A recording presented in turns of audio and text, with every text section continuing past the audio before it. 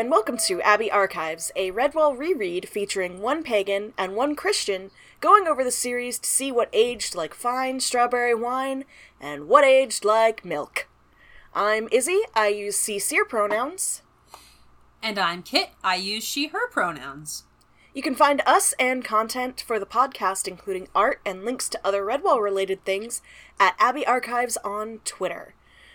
We've talked about it before in the last two recordings we've done about our history with the Redwall series and how we're splitting up the books. I want to put in here that if y'all think that we should be putting out longer episodes, to let us know.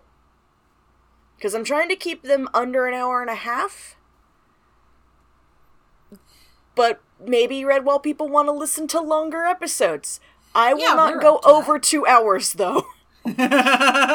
Because my ADHD can't do that. Yeah, 2 hours is, right at my limit. There's a couple of podcasts where, I listen to, shout out to The Shrieking Shack, but, I will usually listen to, just the first half of their podcast, because, once they're done with the actual reread of the chapters, they'll go into, a total tangent, and I'm just okay, time to skip to the next episode. Yeah, that's totally fair. 2 hours is a lot. Yeah. So, Escafil Files, shout out to Escafil Files, the podcast that inspired us to make this one. Danielle puts out all the episodes for that book all at once, but they separate them out so that you can listen to them at your leisure. And I can listen to all of those episodes in a row because there's a break. It's the episode stops and then the next one starts. So my brain is this is a new thing. And my ADHD can handle it. Yeah, you get that good mental reset. Yeah. Which is why I can listen to multiple podcasts in a row. But if somebody puts out a 4-hour-long podcast, no. Yeah. I am talking about a very specific actual play podcast that did that in their last season. And I was like, why? Why would you do this to us? And it wasn't even... There was so much that could have been cut. I have opinions about that. Anyway, we did Another thing. We're doing some bookkeeping, and we're going to mention this as well on our Twitter before this even comes out. But we are reading the books. I've been thrifting all of... Shit. Yeah, go get your book while I talk about this. I've been thrifting all of my books because I don't want to pay more money for books. Yes, we forgot her book on the kitchen table again. Good job. I don't want to pay a whole bunch of money ordering these books online. So I've been getting them from thrifting, and I already owned a bunch of them. And Kit just ordered, all of them, except for one book that I still have to send her. Yeah. I got them off of a website called thriftbooks.com, and they're a really good website. And you don't have to pay Amazon a penny, because it all comes from, local, little bookstores that use thrift books. I mean, when I ordered my books, I got books from all over the country. I got some that were old library books, some that were old school books, some that were just clearly, an old book that somebody didn't want in their collection anymore. And they're all in, pretty good condition. They have a really neat little thing that'll show you, this one's got some foxing on the edges and maybe some stains and stuff like that. But it's an old library book. I'm happy it's just not completely destroyed, Yeah, you can see the love that's been put into these books and how old they are. Yeah. I'm probably going to end up using thrift books to get the ones that I'm still missing, just because I'm struggling. Redwall is one of those series that it's really hard to find in thrift stores sometimes, or used bookshops. You'll either find an entire wall of Redwall books, or you'll find 2, and they're always the same 2. Yeah. I have 2 copies of The Bellmaker now, because I didn't realize I already owned it, and so I bought it when I found it in the used bookstore I go to. Because it was the only one there, and I was like, well, I get to take for me now. And I found, a hardcover copy of Tagarung. Nice. It's not one of the official hardcover copies. It looks like it's one of the ones that was made specifically just so that it was in larger print for kids. It's one of those. It's an old school library book. That's really cool, though, because, that's still a unique run. Yeah. And I'm I needed to own this. I already had a copy of Tagarung, but I was but I need to have this one. Yeah. And I'm thinking once I have, like, enough duplicates of books that we do, like, a giveaway or something. That's a good idea. Yeah. And we want to apologize. We are trying to find PDFs for people to read along with, but one, we don't want to get in trouble. Yeah. With, the publisher. Because we can. That's a thing that can happen. But we are trying to find ways for people to read these books, and if we have to pay for the PDFs ourselves, we will try. We don't make money off this podcast. I am paying for the hosting for this podcast out of pocket, and we're buying all of our books. Yeah. So if you guys want to help us be able to find PDFs for people to read and be able to pay for them or pay for the hosting for them, go to our parent podcast's Ko-fi, which is ko.com/Hopes Hearth Pod. That's Ko-fi spelled Ko-fi. And donate some money to us. That helps pay for hosting. It helps pay for the marketing that we don't have a budget for. This is all word of mouth. Helps us find PDFs and stuff like that. Like, we want people to be able to read these books along with us, especially if they don't own them. Because these books are really good. I think that they are a good... They're comfort food reads. They're comfort food reads, and I think that they're just a good series to experience. Yes, there are problems with these books, but it's one of those things where it's easy to just fall into them. We wouldn't be making this podcast if we didn't genuinely enjoy reading them. As much as we do riff on them and point stuff out, we are doing this coming from a place of love. Yeah, we do love these books. Yeah. That's part of why we rip into them, but then you see the parts where we find the things that we like, and we're like, oh my god, and we start freaking the fuck out. But yeah, like, if we're gonna have a lot to talk about the villain, the end of the villain in this book, because I genuinely enjoy... We're gonna get into that! Yeah, I also made some mistakes because I misremembered this book, and we're gonna get into that too. And got me all wound up and upset. I'm very sorry still. Listen. The last time I read Mossflower, I was, I think, in 7th grade. You were a baby. Yes. So the fact that I even remembered most of this book at all... is very impressive. Yeah. If anybody has any information as well on PDFs, like legal ways for PDFs, I hope you can hear the air quotes.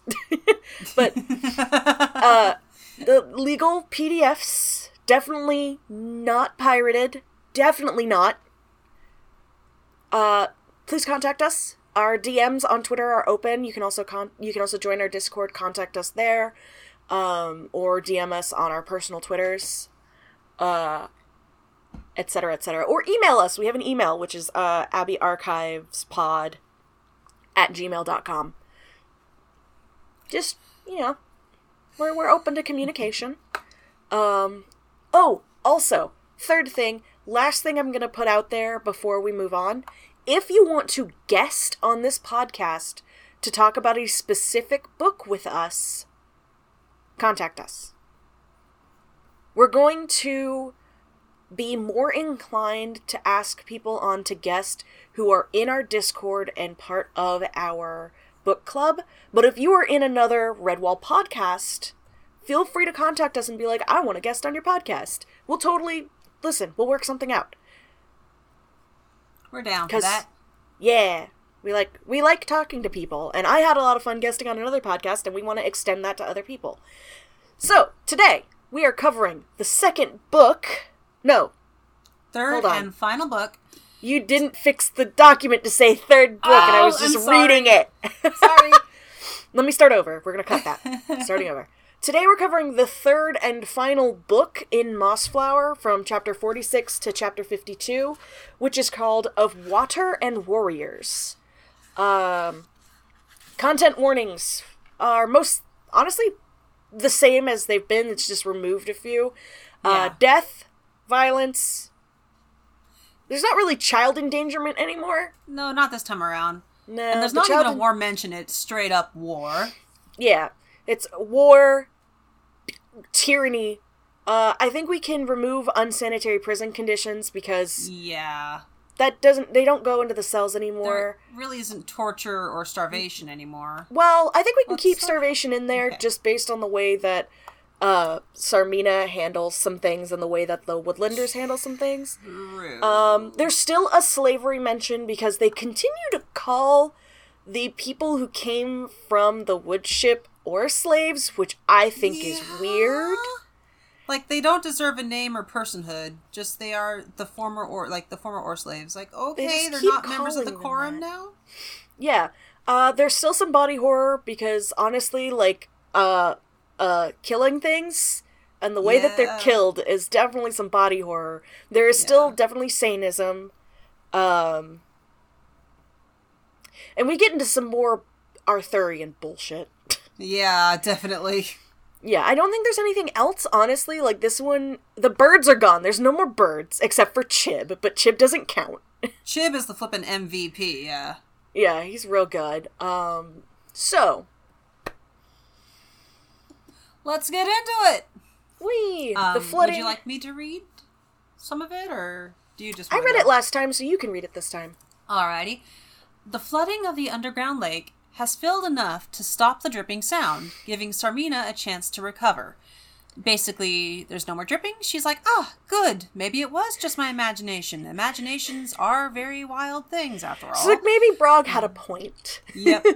Like, she's just so, like, smug in this moment where she's like, there's no more dripping sound. It's gone. I am safe. This was just a silly reaction. I'm good. Except what's actually happening is that the water from the river has just risen enough that it's not making a trickling sound anymore, which means it has reached the bottom of the tunnels. So it's just flowing straight into itself. Yep. Also, she's drinking a thing of milk. She is. She's having, Where is she getting fresh milk from? Where? I think we need to stop questioning this. We do. I want this to be... I will stop questioning it after this book. But my brain is only going to, like, Mad Max Fury Road. Uh-huh. The mother's milk thing. Oh. Well, maybe. Which is wild and terrible, and I don't think that is where Brian was going whatsoever. I think it's just, like, we're not supposed to question where milk and cheese and eggs come from. It's playing off the trope of, like, cats like milk. Yeah. And this is just, it's definitely more of a, like, they're animals for no reason except to be animals.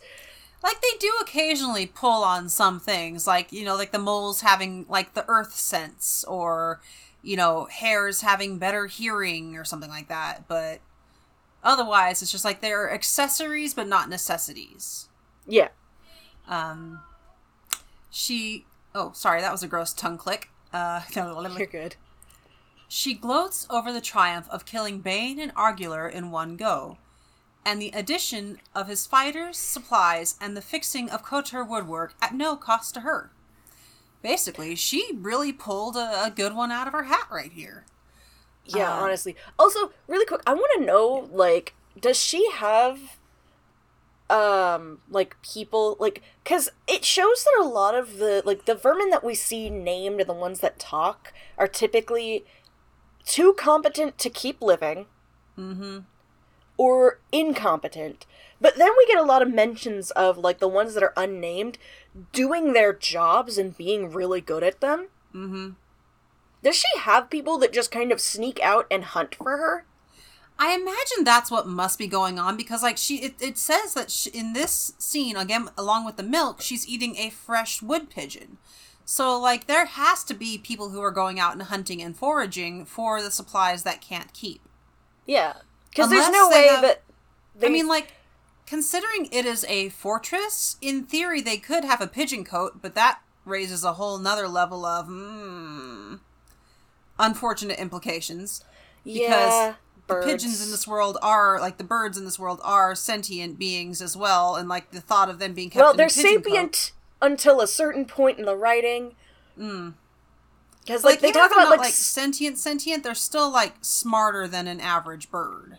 Smarter than your average bear. Hey, boo-boo! Hey, boo-boo! Is that a picnic basket I see there? Is that a wood pigeon? Is that a wood pigeon I see there? No, wood pigeon. God. Just imagining, like, Brog with that voice. Oh, that would be perfect! Hang on, let me see if there's one of his lines here. It should be pretty soon in there. Yeah. Oh, thank you, milady, thank you. I'll make you proud of me. You won't regret this. Wait and see, oh. She cuts him off. Speaking of Brog, Sarmina summons Brog, ordering him to set traps all across Mossflower to trap, kill, or maim the residents of the woodlands. So Brog is like, I'll do it right away. And she's like, no, take your time. Put some thought into this. Mm-hmm. She really should have just let him do it immediately. But yeah. I feel like this is less, like, you mentioned here in the notes that it's, like, more of the idiot vermin thing. I think it's less that he's being an idiot here and more that, like, he's excited and eager because, like, he's in command now.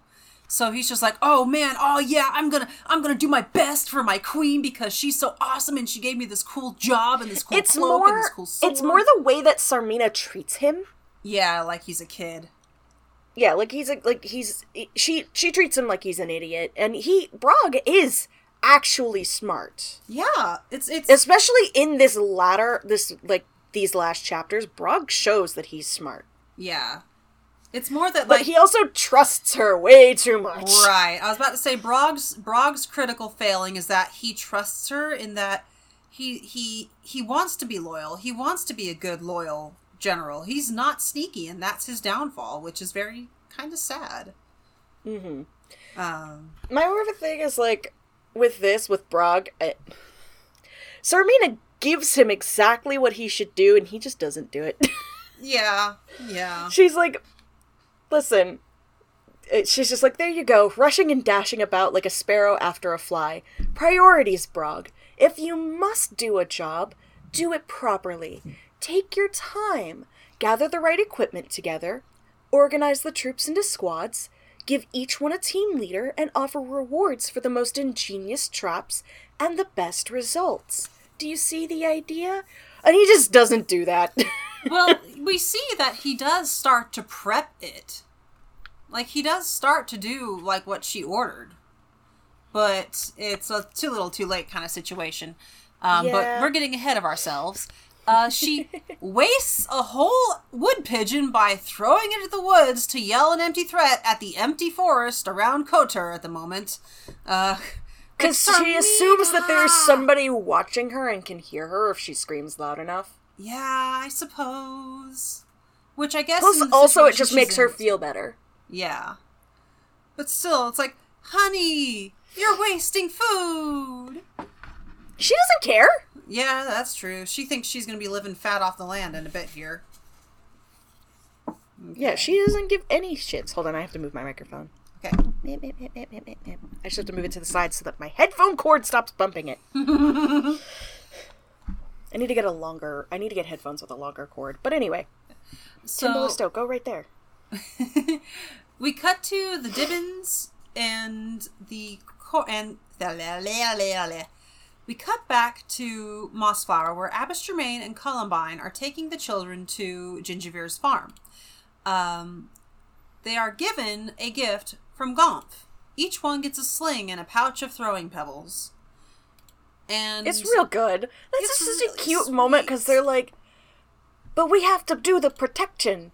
And they're just like, listen, you'll be able to do it. Look, we'll even give you weapons to do it with. Yeah. Even though they have no idea how to use them, really. Yeah, but slings are supposedly, like, relatively easy to learn, if not master, but easy to learn. Yeah. And they're kids. Yeah. And that's probably the safer of the weapons to give them, because they're not going to be able to put enough power into them to kill each other. Right. Like, enough to sting, and that'll teach them to be, you know... There's nothing safer. Like a weapon that will teach a kid to respect that this is not a toy than something that'll sting the crap out of your hand but not kill you. Yeah, honestly.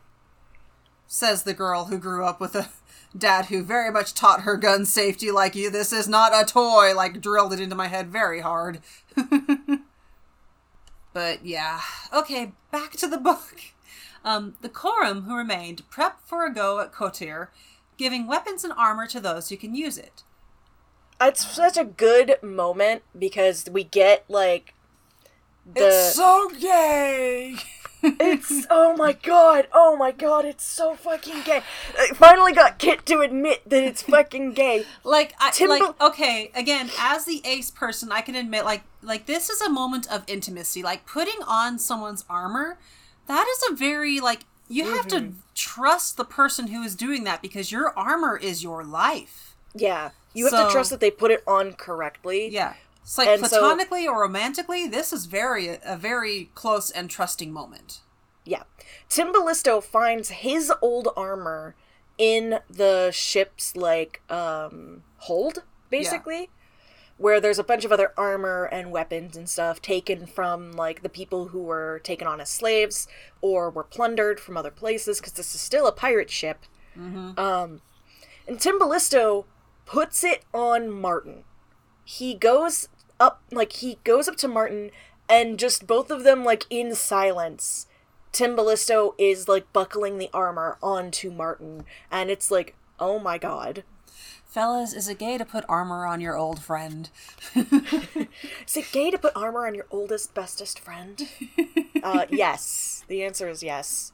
Even if it's not, like, romantically gay, like, listen, bruh. It's gay. It's gay. But, like, in a good way. And then there's, like, the fucking, where is it? Hold on. Oh, where are we? We had that. Oh, yeah, it was fucking, Tim Ballisto and Denny get dressed up in the pirate gear. Clothes. Yeah. Just Denny's got so many brass rat earrings in his ears. I know. Like, I keep imagining, like, this is terrible. Like, I know they mean, like, the ring kind, I'm guessing. But because, like, I'm assuming none of these guys have pierced ears to begin with, I keep imagining, like, those little stick-on earrings from the 90s. Nah. Oh, like the little clips? Yeah. The clips, or, like, no, but, like, I mean, like, literally, like, the stick-on ones. Like, you would peel them off the paper, and they would have a sticky backing, and you would stick them to your ear. Yeah. The, like, little weird, like, translucent stickers. Uh-huh. And you would just, like, they were supposedly for your ears, but we put them everywhere. Oh, yeah, you would bling out your whole face, like your cheeks. I would even put one on my nose sometimes, just because I was bored. God. It's just really, it's just such a good moment where, like, Bella comes over and it's just like, trying not to laugh. Who's in charge of this bloodthirsty crew? And it's Tim Ballisto responds like, Captains Tim Ballisto and young Denny of the Mossflower Irregulars.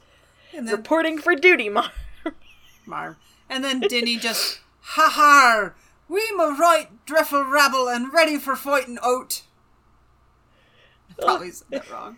He's just so ready to go. So good. And then Martin has, like, a secret meeting with some otters, and we don't know what that's about yet.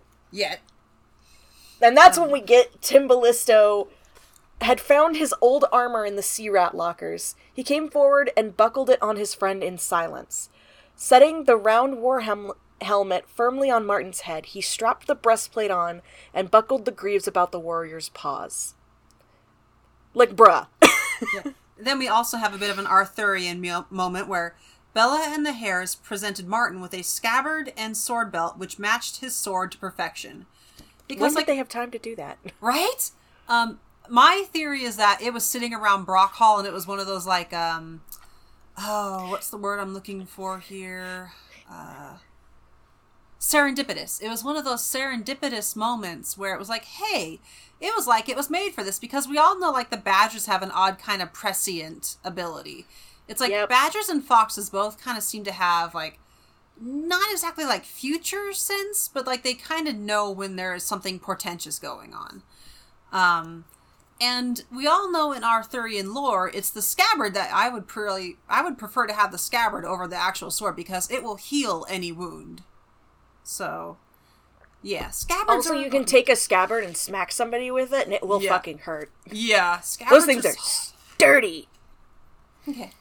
So, back to Koter, Brog and a rat named Chinwort are prepping the traps that evening. So, like, here, see, Brog is doing what she said. He's trying to prep the traps, and then he has a moment of, like, wait a minute, why am I doing this? And he says, Chinwort, go wake up the rest of them. If they grumble, tell them I'll sick Sarmina on them, and then the ones who do wake up, I'll give them some rations. This isn't in the evening, this is in the morning. No, it says it was in the evening, I think it was. No. Brog cursed in the half-light before dawn. Okay, yeah, so it was in the morning. I just missed it. Because it was the day before was when Sarmina was like, hey, do it this way. And so what Brog did is he had gathered up as much of the supplies as he could find. Like, he fucking just went at it, which is why he's tripping over it. Like, and he's just like, he wished he had not been so enthusiastic on the previous day. Right. And he's like, trying to get Chinwort to help him, and Chinwort's just like, why aren't the others helping us? And he's like, yeah, go wake them up. Right. So they muster up the soldiers to help, and then poor Chinwort, he goes outside, and then runs in a panic going, Woodlanders, the Quorum are outside, like the Woodlanders are outside and ready to get us. They have the whole fucking door open? Yeah, just leaves the door open. Yeah, the main gates had been flung agape, standing in the open with the dawn mist evaporating the sun around them, which, that is some imagery. Oh, yeah. Because that's like, you've got the sun filtering through the mist. I'm just imagining it, like, filtering through the mist behind them. Yeah. So you've got, like, the darkness of the trees, but then you've got the sun coming over it, filtering through the mist, so they're backlit. So that's, like, that is some imagery. Yeah. I also love that, like, Brog actually recognizes the skipper as that brawny otter. Skipper buff as fuck. It's just, like, a very cute little line. Yeah, and they go and they get Sarmina. Yeah. And it's, Sarmina's like, I think perhaps they've walked straight into a trap. She's, like, trying to take advantage of the situation. Right. And Brog is like, but they're carrying a white flag. Doesn't that mean they're peaceable? And she's like, you can't trust everything you see, Brog. Go set up a bunch of archers. And, yeah. It's like, again, like Brog does. But so Sarmina goes out to speak with them. She recognizes Martin and Gonf as the former prisoners. And Martin... Obviously, she recognizes Bella. Yeah, of course. Martin tells her she has two options. Leave peaceably or die in Koter. She has until sunset to make her decision. Yep. And, of course, Sarmina is not having any of it. And, let's see, she decides to trigger the trap. Basically saying, like, I'm going to kill you. And Martin counters with, not if we kill you. Like, you might kill me, but you'll also be dead by the end of it. Because she notices that the woods are bristling to the brim with arrows held by every woodlander who knows how to shoot. Aimed right at her. My favorite thing is, like, they're having this conversation, and Sarmina is, like, just speaking calmly. She's got, like, her paws spread out. Like, she just says, like, Sarmina shrugged. She held her paws open wide. What happens if I choose not to leave? Martin's tone was like Boar's hammer striking the anvil. You will die here, you and all your vermin. I will bring this evil place down on your heads. Again, you have my word as a warrior. Yeah. She's just like, she does a really good job here. Like, this is one of those moments where you see Sarmina, like, she could be such, like, a good, competent leader if she had been raised slightly better, because she's her head cool here. She's a good tactician when she lets herself. But she's so smug and sure of herself, like, so convinced that this little mouse can't hurt her. Yeah. So... like, just convinced of it. And I can hear the words of her father echoing in the distance. Yeah. Just, like, this mouse, like, don't be fooled by the fact that this is a mouse. So she calls off the trap. Basically, she's like, okay, fine, arrows down. Threatens Martin. This isn't where it finishes, she threatened, her voice shrill with rage. Oh no, this is only the start. Basically. And I love Brog, like, popping his head out, like, don't forget to close the gates after you, and then he just laughs. Right? Fucking idiot. Like, idiot affectionately. Yeah, it's like, I didn't think I would like Brog so much, but I really do. Like, he's a good I like him much character. better than the other, like, captains that we've had. Like, he's much better than Clud, honestly. Yeah. Because, like, he's got a sense of humor. It's his loyalty that makes him so endearing, I think, because, like, it doesn't seem like there's actual malice in him. He's just, like, he wants to be fed. He kind of, he does kind of like a little violence, but it's not out of a place of, like, okay. I feel like, so, bit of a long pull here, but, for those who have read Animorphs or have not, there's some spoilers I'm going to talk about ahead, so spoilers for Animorphs. What kind of spoilers and where? Oh, do you know the Howlers? No. Damn it, I can't talk about them then. Okay. I'm sorry. I'm sorry. Screams. I'm trying to avoid spoilers. Those who know about the Howlers will know what I'm talking about. But Danielle will know what you're talking about. Yeah. And a lot of vermin remind me of the Howlers in their attitudes. Like, they are raised to think a certain way, and they are raised to think, like, that way is right. And a lot of times it's not out of malice. That is just all that they know. And I feel like Brog is kind of similar in that it's all that he knows. He doesn't know a better, less violent way of life. Yeah. What was I going to say? I feel like if the vermin were given the chance to, like, you know, be with the squirrels or the otters or even the shrews, they would do well, because those are groups that also enjoy a little bit of violence. Yeah. I feel like the shrews or the otters would probably be a better option than the squirrels, because they both are attached to the water. Like, it's interesting to notice that, like, a lot of times when an animal is attached to water, they tend to be more violent in this world. Probably has something to do with the fact that Brian used to work at, like, docks and on ships. Right. And the ocean is violent. Yeah. But, like, it's violent in a way that's, like, it's not aimed at you. Yeah, it's like the ocean doesn't care about you. The ocean does what the ocean does, and you just try to survive it. Yeah. I don't know. I do think that at least the rats would do really well with the squirrels. Rats are climbers. Yeah, that's true. Rats climb. Like, when you I used to have pet rats. You know this, but everybody else doesn't. I used to have pet rats. You want to have a tall cage. Yeah, because they love to climb. Anyway. They'll climb up the sides of their cage. They won't use the ramps. They'll just, like, clamber up the fucking walls, and it's like, you fucking idiots. You little idiots. You're gonna break your legs. So the quorum withdraw. Bella shuts the door and basically has this little snarky moment of, like, we're shutting you in to keep you safe and not because we're scared. But all the same, the quorum smell a rat and beat a careful withdrawal, basically to get out of arrow range. And Sarmina pretty much lives up to their expectation and starts peppering the woods where she thinks they are with arrows. She's just, like, just tells them, like, everybody get up on the fucking battlements and you shoot. The thing is everybody has pulled back just far enough that they can see the arrows, but like they're just out of range, and they're just, like, eating a some snack. snacks. Yeah. Just like doot. Yeah. Like, Skipper munched on oatcake. I wonder if the cat's allowing her troops an early snack. And Tim Ballisto polished an apple on his fur. Shouldn't think so. Look at those arrows peppering the trees where we stood a moment ago. They're just, like, watching it. That cracks me up. And then we also have another mention of milk here, where a loam-hedge mouse and gone for eating some milk. Eating milk? Oh, sorry, drinking milk. You can't people eat who milk listen to friends if you bake it. People who listen to friends at the table. Kelsey, yum. Yeah. I promise also, I do promise that after this book, I will not be so militant about pointing out where's the milk from. I do promise. It's just, again. We're still going to probably point it out and be like, where did they get the milk? Yeah, just like, it's just a running thing. Milk. Take a shot. Yeah, milk, take a shot of milk every time milk is mentioned in the book. Don't do that. You will get sick. Oh, no. Just a shot, though? I mean, there's not that many mentions. But Oh, well. Consider.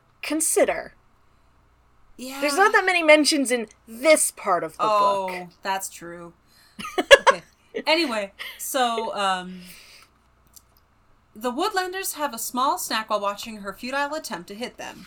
The squirrels offer to fire back, and the trick succeeds. They manage to so we have to go into this first. Okay. There's Gonf is like, should we be firing arrows back? And Skipper's like, nah, that's a waste of time. And then Barklad, who we've had mentioned before, he's very fast, is like, unless we could get high up in those trees on the north side, as he's like nibbling a stick of celery. Yeah. And Skipper's like, could you hit them from there? Or not Skipper, Martin. Could you hit them from there? What good squirrel archers? Of course we could, Martin. And Martin's like, we need a decoy. Any ideas, Amber? We don't get to hear what the decoy is until it happens, and it's great. It is. It's very cute. Basically, a bush starts shaking at the edge of the woods, and Sarmina's like, we hit somebody! Hit that bush with every arrow you've got! Like, make sure they're dead! But before that, we get... Sarmina tells them to stop firing, because there's obviously nothing there. And a fox called Bentbrush turned to his companion, a rat named Weg. Weg. Like, those two are actually, like, okay names, though, like, all things considered. Like, it could be much worse. Weg. Maybe he just, like, sneezed one day, and they're like, hey, Weg, that's your name now. Yeah, and Bentbrush is like, Bane would have thought of something to weed him out, as, like, he said nostalgically. Weg's like what, for instance? Well, like, I don't know, but he'd have thought of something. If he was so smart, why is he so dead now? I know! And then he's like, wait, the bushes are moving! It's just like calling the bullshit. It's so good. Sarmina's just there. I know. Which is terrifying. And, like, the bushes on the wood's edge were, like, just shaking and rustling. And just, like, fire into the bushes. And then Lady Amber is on the north side behind them. Right. Like, they can't see. They don't know. Right. And the only reason they don't manage to nail Sarmina is because of poor Bentbrush, who was in the way. He just happened to be in the wrong place at the wrong time, and, R.I.P. Mm-hmm. And then we learn that Log-a-Log and Formole have ropes tied to these bushes. Yep. And are just tugging on them. It's so good. Like, it's the most basic thing in the book, but it works. It's just such a good... Because Sarmina's not going to pay enough attention. Yeah. She's just not right now. She's still doesn't think of them as worthy opponents. Angry. She's so angry, and she doesn't think they're smart enough. She thinks that she is the smartest creature in all of Mossflower. Yep. And it's like, we all beg to differ, ma'am. You are very smart. Like, we will agree with that, but you're not the smartest creature here. There's times where you would almost say, like, she's gripping the idiot ball, but I think it's less of, like, her gripping the idiot ball and more, like, her arrogance is what... Yeah, she's very arrogant. Yeah. She's a cat. She's a cat, yeah. So, basically, after they manage to kill a few of the forces, everyone duck and cover, Sarmina is just royally angry, rips the troops a new one. In fact, like, there's this really cute little scene where Chib flies back to the Quorum, and he's like, I cannot repeat everything she said, but they're getting ready to come out and fight us. Like, I love that he's just so proper. He's just like, I can't say what she said. It's just like, no. It's like... See if I can find it. I already have it open. Do you want me to read it? Here we go. Here he is. Well, most of it wasn't fit for the ears of any decent creature, but she's left a token force on the roof and is taking the rest downstairs. And Martin is like, Martin unsheathed his sword. That may mean she intends coming out to make an attack on us. Bella nodded. Well, she can't get through the gateway. I've locked and wedged that gate myself. Right. Like, that is also, like, a very sound military tactic. Like, I'm so glad that this book brings that up. Like, yeah, having a fortress is really useful for keeping things out, but when you've only got two ways in and out, right, and one of them is on the opposite side of the fortress. Right. Redwall Abbey suffers from this a lot, too. Yeah, but, like, Redwall Abbey, like, the advantage that Redwall has is that they're entirely self-sufficient. So if they do have to close up for a siege, they will still have supplies. They've got the ponds and the wells for water. They've got their orchards and other fields for food. So the ponds have fish. Right. So, like, they could stay locked up in there for potentially, like, months to maybe even a year or more just on the supplies they have inside. Considering how well stocked their larder always is, they could last. If they didn't have a feast every other day. Right. They'd have to go on rations, but... yeah. But Kotor doesn't have that. So, like, locking them in and hemming them in, not only is that, like, a really good psychological tactic, because the troops get more and more anxious of, like, we should have left when we had the chance, but as their supplies dwindle, they get weaker as well. Like, it is, it's just a very sound military tactic. It has been across centuries. Yeah. Especially, like, I want to point this out because I really liked us reading Skipper saying it. Just the phrase, pike hares. So it turns out that the hares use pikes. That's how the hares fight. That's how every hare across every book fights, is they fight with pikes. And pikes are really long pole arms, essentially. Mm-hmm. They're also really good with otter javelins. Yeah. I mean, a long pointy stick's a long pointy stick. There's a... Yep. There you don't usually throw a pike, but throwing a javelin... I mean, like, there's a reason that, like, again, through a lot of military history, pikes and spears and things like that are the weapons for, like, you might not be a very well-trained soldier. Here's a pointy stick. Jab it into people. You've got the reach. They won't get you if you're just good enough with it. Right. Exactly. So, Kotor and Corum engage in battle, and the Corum beats Kotor pretty handily. They do lose a few, like, again, like, here they are, like, referring to them as ore slaves, but, like, they lose some non-named, unimportant side characters, heavy air quotes, unimportant. And before they even start this battle, I do want to point out, Martin gives an order. He is like, I want no pitched battle or wholesale killing. Yeah. You do just enough to defend our position and make them retreat. Yeah. Like, he doesn't want unnecessary killing. Because Martin is not cruel. Right. Like, Sarmina has to die. Yeah. Because if she doesn't, then this will keep happening. Because he knows that all of these vermin will give up the minute she's dead. Right. Because a lot of them don't even want to be there anymore. Nope. And so, like, they do win, too. Like, it's like, at the very end, like, they're very much winning. They could kill them. In fact, there's even a shot where... You know, Martin could have killed Brog, but he tells Brog, no, go back, leave. Like, take your troops and leave. Yeah, he says, back over the wall, now. To Brog's surprise, the blade lowered. He found himself dashing for the wall, shouting aloud, retreat, retreat, back to Kotor. Yeah. Skipper hefted a javelin, taking aim at Brog, but Martin's sword pushed the weapon aside. Enough, Skip. Let them go. Martin is questioned about this, asked why he chose to let them go. And he responds with, he wanted to let them go to show them that they are not evil. And Bella does agree, saying that all life is sacred. And I feel like there's a bit of hypocrisy here in how, like, some of the other vermin have been treated by the Corum, but, like, thinking back on, like, vermin that have been killed by them through the book, it was always a retaliatory killing. They never initiated it. Like, even with, the fox... Oh, God, I just forgot her name. Fortunata. Even with Fortunata, she was killed because she was intending to kidnap Ferdy and Cogs again. So even then, it was, like, justified, like, you have tried to do harm to our children. You must die. There's still, though, with the Badgers specifically, there's still some hypocrisy considering the way that Badgers view warfare and fighting. Yeah. Because Salamandastron is literally a weapons forge, and the Badgers who go there are warriors and fighters. My thing is, like, you can be an honorable fighter, but there's still some hypocrisy in saying all life is sacred and being that willing to kill people. There's a difference between defending what is yours and what needs defending. Right. And going out.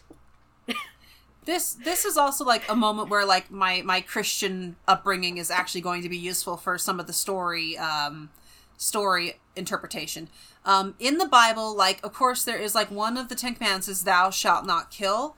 But there are several places in the Bible where, like, they acknowledge that, yes, you are going to have to kill to defend what is yours, to defend your family. Like, killing, as a human being, killing is inevitable. We are not a peaceable species. And it's not like any fault or flaw of our own. It's just that is how the world is. You can't change it. You can't stop it. So, like, do not kill, but the rule is, like, just don't kill in cold blood. Don't kill just to kill. Like, if you're killing to defend your family, if you're killing to defend your home, if you're, killing to defend your God, like, so many religions have that basic thing, like, yeah, don't kill, but, like, hey, if someone's, like, trying to slander me, that's okay. So, like, yes, like, life is sacred. Like, you do want to preserve life. You want to kill as little as possible. But a lot of religions and peoples acknowledge that killing is kind of inevitable. Yeah. Yeah, like, it is inevitable, especially if you're trying to protect what needs to be protected. Right. But again, the badgers go out and kind of seek it out. Yeah. Which is where I'm like, there's, like, Bella as a female badger doesn't, because they're supposed to be archivists, but also.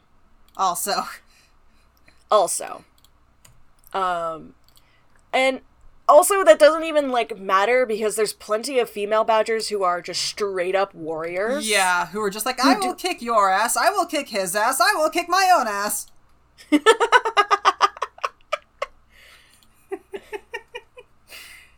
God. Okay. God. Anyway, so sunset rolls around and Martin confronts Sarmina once again. He asks her, like, what is your choice? Are you going to leave or are you going to go? And she answers by shooting him in the side with an arrow. And, of course, Martin interprets that as a no, stands tall even though he's been shot, and basically looks her down, promises her that Kotor will be destroyed, and then, very carefully and very nobly, walks away. Yeah, he says, like, after she shoots him, like, he flinches and sways in pain, but he stood firm. Sarmina bit her lip until blood flowed. Yeah, and then he goes down the ladder and is like, then it is finished. I will bring this place down around you stone by stone. You will travel to the gates of Dark Forest. Yeah. And the troops are hearing this and they're like, Don't like that, Chief. What if we just leave? Why are we fighting for her in this old ruin? Like, I don't like this. And then Sarmina shows that she actually can be a very competent leader, because she's like, hey, come on, guys, think about this for a minute. Do you really think that little mouse could knock this over? And she tells a couple of her soldiers, like, push this wall here. Like, you guys look like the strongest. Push this wall. Oh, see? That stone didn't move. Like, these guys don't stand a chance. And you know what? To show you how confident I am in you guys, I'm going to let you in on a secret. We've got plenty of food in the larder, so we're going to have double rations for a while. And then, when autumn comes around, because everything is very, very dry, we're going to burn moss flower to the ground. And the troops are like, yay! No, she doesn't even say that. Food. What she says first is, so Brog, like, brings up a cheer, and Sarmina nods gratefully to her captain. Yeah. We will last out the summer. It has been a drier season than ever before, she continued encouragingly. Just before the first rains of autumn come, I will have my archers prepare many fire arrows, exactly like those sly woodlanders shot at us. Can you guess what I'm going to do? Burn the woodlands, milady? Who said that? I did, milady. What's your name? Foul Whisker, your majesty. Well done, Foul Whisker. Good weasel. See, Foul Whisker is actually kind of a cute little name, I think. Yeah. And, like, just, like, specifically, like, leads them to that conclusion and then encourages them. Yeah. Like, when someone says the correct thing, she's like, good weasel. Good and that's job, probably, you like, get she a gold doesn't star. Say that, basically. Yeah, and Brog is like, I'm all for it. A lazy summer with lots of grub. I vote we stay here with our queen. She's not afraid of woodlanders. Huh, she even shot their boss tonight. I know, it's just like he's so proud of her, like, look what my leader did. Look what my boss did. Isn't my boss cool? I do love how, like, the troops still aren't really entirely enthusiastic, but they're just like, yeah, I guess we'll stay. It's better than the other option, I guess. Which is leaving. Yeah. Martin apparently passed out after getting off the wall. Yeah. And he just, like, wakes up, like, apparently, like, the only reason that he's not dead is because of his pouch full of stones from his sling took the worst of the arrow. Like, it slowed it down enough that it didn't puncture any of his fucking organs. Yeah. And, like, this... They don't say that, but that's pretty much what happened. Right. And, like, I am kind of fond of this kind of trope because it's used quite often in storytelling, and it is based off of, like, it has actually happened in real life where, like, someone will have an object in a spot that will slow down, like, what would have otherwise been a deadly projectile. Yeah. But, like... you get a lot of stories from, like, World War II specifically, where, like, somebody was carrying something in, like, their breast pocket. Yeah, like a Bible, took a bullet. Pocket watch. Yeah. The Bible one is, like, the one that gets me most. So they're just like, this Bible saved my life, and it's just like, oh my gosh. I believe in Jesus. Yeah. Jesus saves. Here's proof. It's like, sure, buddy. Right. So he's basically injured, but not fatally. He's like, hey, we need to get to the Wood ship before sundown. Can somebody take me there? And Bella's like, yeah, I can carry you. Just Bella becomes a workhorse in this last end of the book. Like, she's just like, I'm carrying so many mice around.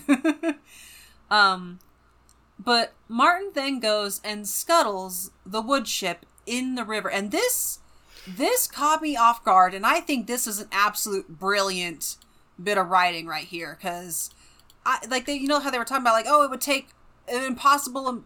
You know, it would be impossible to dam the river, even at low tide. And then Martin's like, wanna bet? And he's just like, bet. Yeah. So they scuttle the ship, and what kind of cracks me up is, like, how, like, the characters, like, they're getting all, like, weepy and sad as she's sinking into the water. And I'm just like, hey, you guys have had this boat for, like, maybe a week. I think not even a full 3 days. And you're acting like she's some great noble vessel. Like, this was a pirate ship. This is a ship that has so much pain and bloodshed to its history that just renaming it doesn't change what it was. And it does kind of crack me up that Brian is like, well, the good guys have it now. No need to worry about that. Don't think about it anymore. It's a good guy ship now. And that kind of cracked me up. That they're all like, oh, she's sinking. I'm so sad. And like Gomp's like, I'm going to sing a ballad in her honor. It's like, oh my God. I don't feel sad. But it does lead to this really cute moment where the skipper's like, hey, it's okay. We can refloat her. And everyone's like, oh, we can? And they're like, yeah, all we have to do is pump the water out. She'll be fine. They're just like, yes! What they did is they didn't break anything. Yeah. They just knocked the inlets out. Mm-hmm. And those are basically plugs that are in certain parts of the wood so that when you're in a dock, you can let water out, like, you can let bilge water out if it's gotten too high. Right. Because depending on where you are and, like, when you remove cargo and people from your ship, it'll ride higher in the water. Yeah. And if the inlets are above, like, certain inlets are above water, you can, you know, knock them out, let the bilge water out, and then put them back in. Yep. But... So that's all they did. Yeah, that's it. So she effectively becomes a dam, and the river builds up and builds up and builds up, and then gushes into the 3 tunnels with a vengeance. And there's this really cute scene of, like, the 4 mole and a few other moles who are, like, hanging out in their little, like, mole hall. And then, like, the floor just starts rumbling, and they're just like, oh, hey, there's the water. I'm glad I'm not in Kotor right now. And they just have, like, these few cute little quips back and forth with each other. Let's see. Back the river. And then this is where we start getting Kotor flooding. Yeah. Because how they discover it is as Weg is going down from, like, the battlements where he was standing watch, a fox is coming up from, like, the larder. He's wiping and, like, scrubbing his paws against the stones. He's like, it's damp down there. Water's coming up between the pantry floor stones. And Sarmina just appears out of nowhere, like, water? Where? I'm just imagining like those memes of like a character just like appearing, just like shing, and they just appear. And just appears out of nowhere. And Sarmina's like, there's water? Oh god. Oh god. And like, they go down to look at it, and Sarmina's like, no, I hate this. And tells Weg to go check the dungeons. Unfortunately, the two weasels who were down there are drowned. Yep, they're drowned, they're gone, they're dead. Like, I imagine they must have been caught in the big first initial rush of the water. Absolutely. Because otherwise I don't see how they wouldn't have noticed. So, like, it's just like... Well, because those stairs are also really narrow. Right. But it's just like, God, like, again, like, trigger warning, drowning has got to be one of the most terrifying ways to go. And just, like, drowning underground is even worse. Ugh, I don't like that. Yeah, like, I feel really sorry for these two weasels. Like, they just... Same. Like, not only were they guarding nobody, because there was nobody in the dungeons, but, you know, they got drowned, too. It's just like, oh, that sucks. And Sarmina just gets herself immediately to her chambers, which is, like, one of the highest points in KOTOR. Yeah, she is. She's just like, I'm not, nope. And she just starts shooting arrows into the forest, like, show yourselves. Martin, come out and fight!